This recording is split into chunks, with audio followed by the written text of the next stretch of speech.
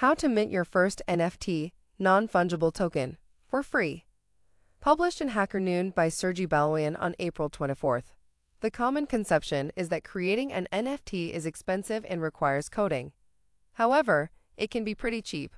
It is possible to develop and sell a unique NFT in a matter of a few minutes. OpenSea is a great platform where you can create an NFT.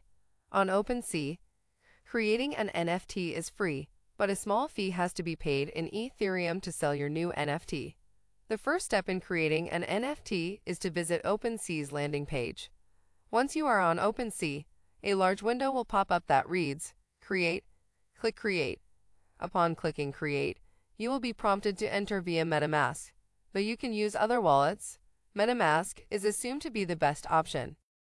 Once you connect to MetaMask, you will need to add a token. To do so, click Create. Then agree to the terms of service by clicking Confirm. To do that, you'll need to sign into MetaMask. Now that you are signed in, you'll need to add the collection logo, name, and description. Now that the collection has been created, you can add the item you'd like to tokenize. Click Add New Item, then sign the MetaMask pop-up. The media that you wish to link to the token may be up to 100 megabytes.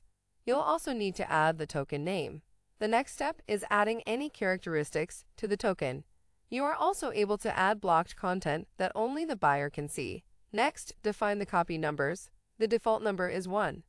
Once you've determined the copy number, click Create. Now the token has been created.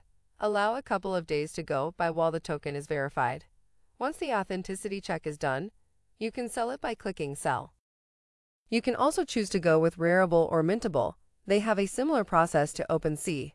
The only drawback is that Rarible has a weaker functionality and Mintable is less user-friendly.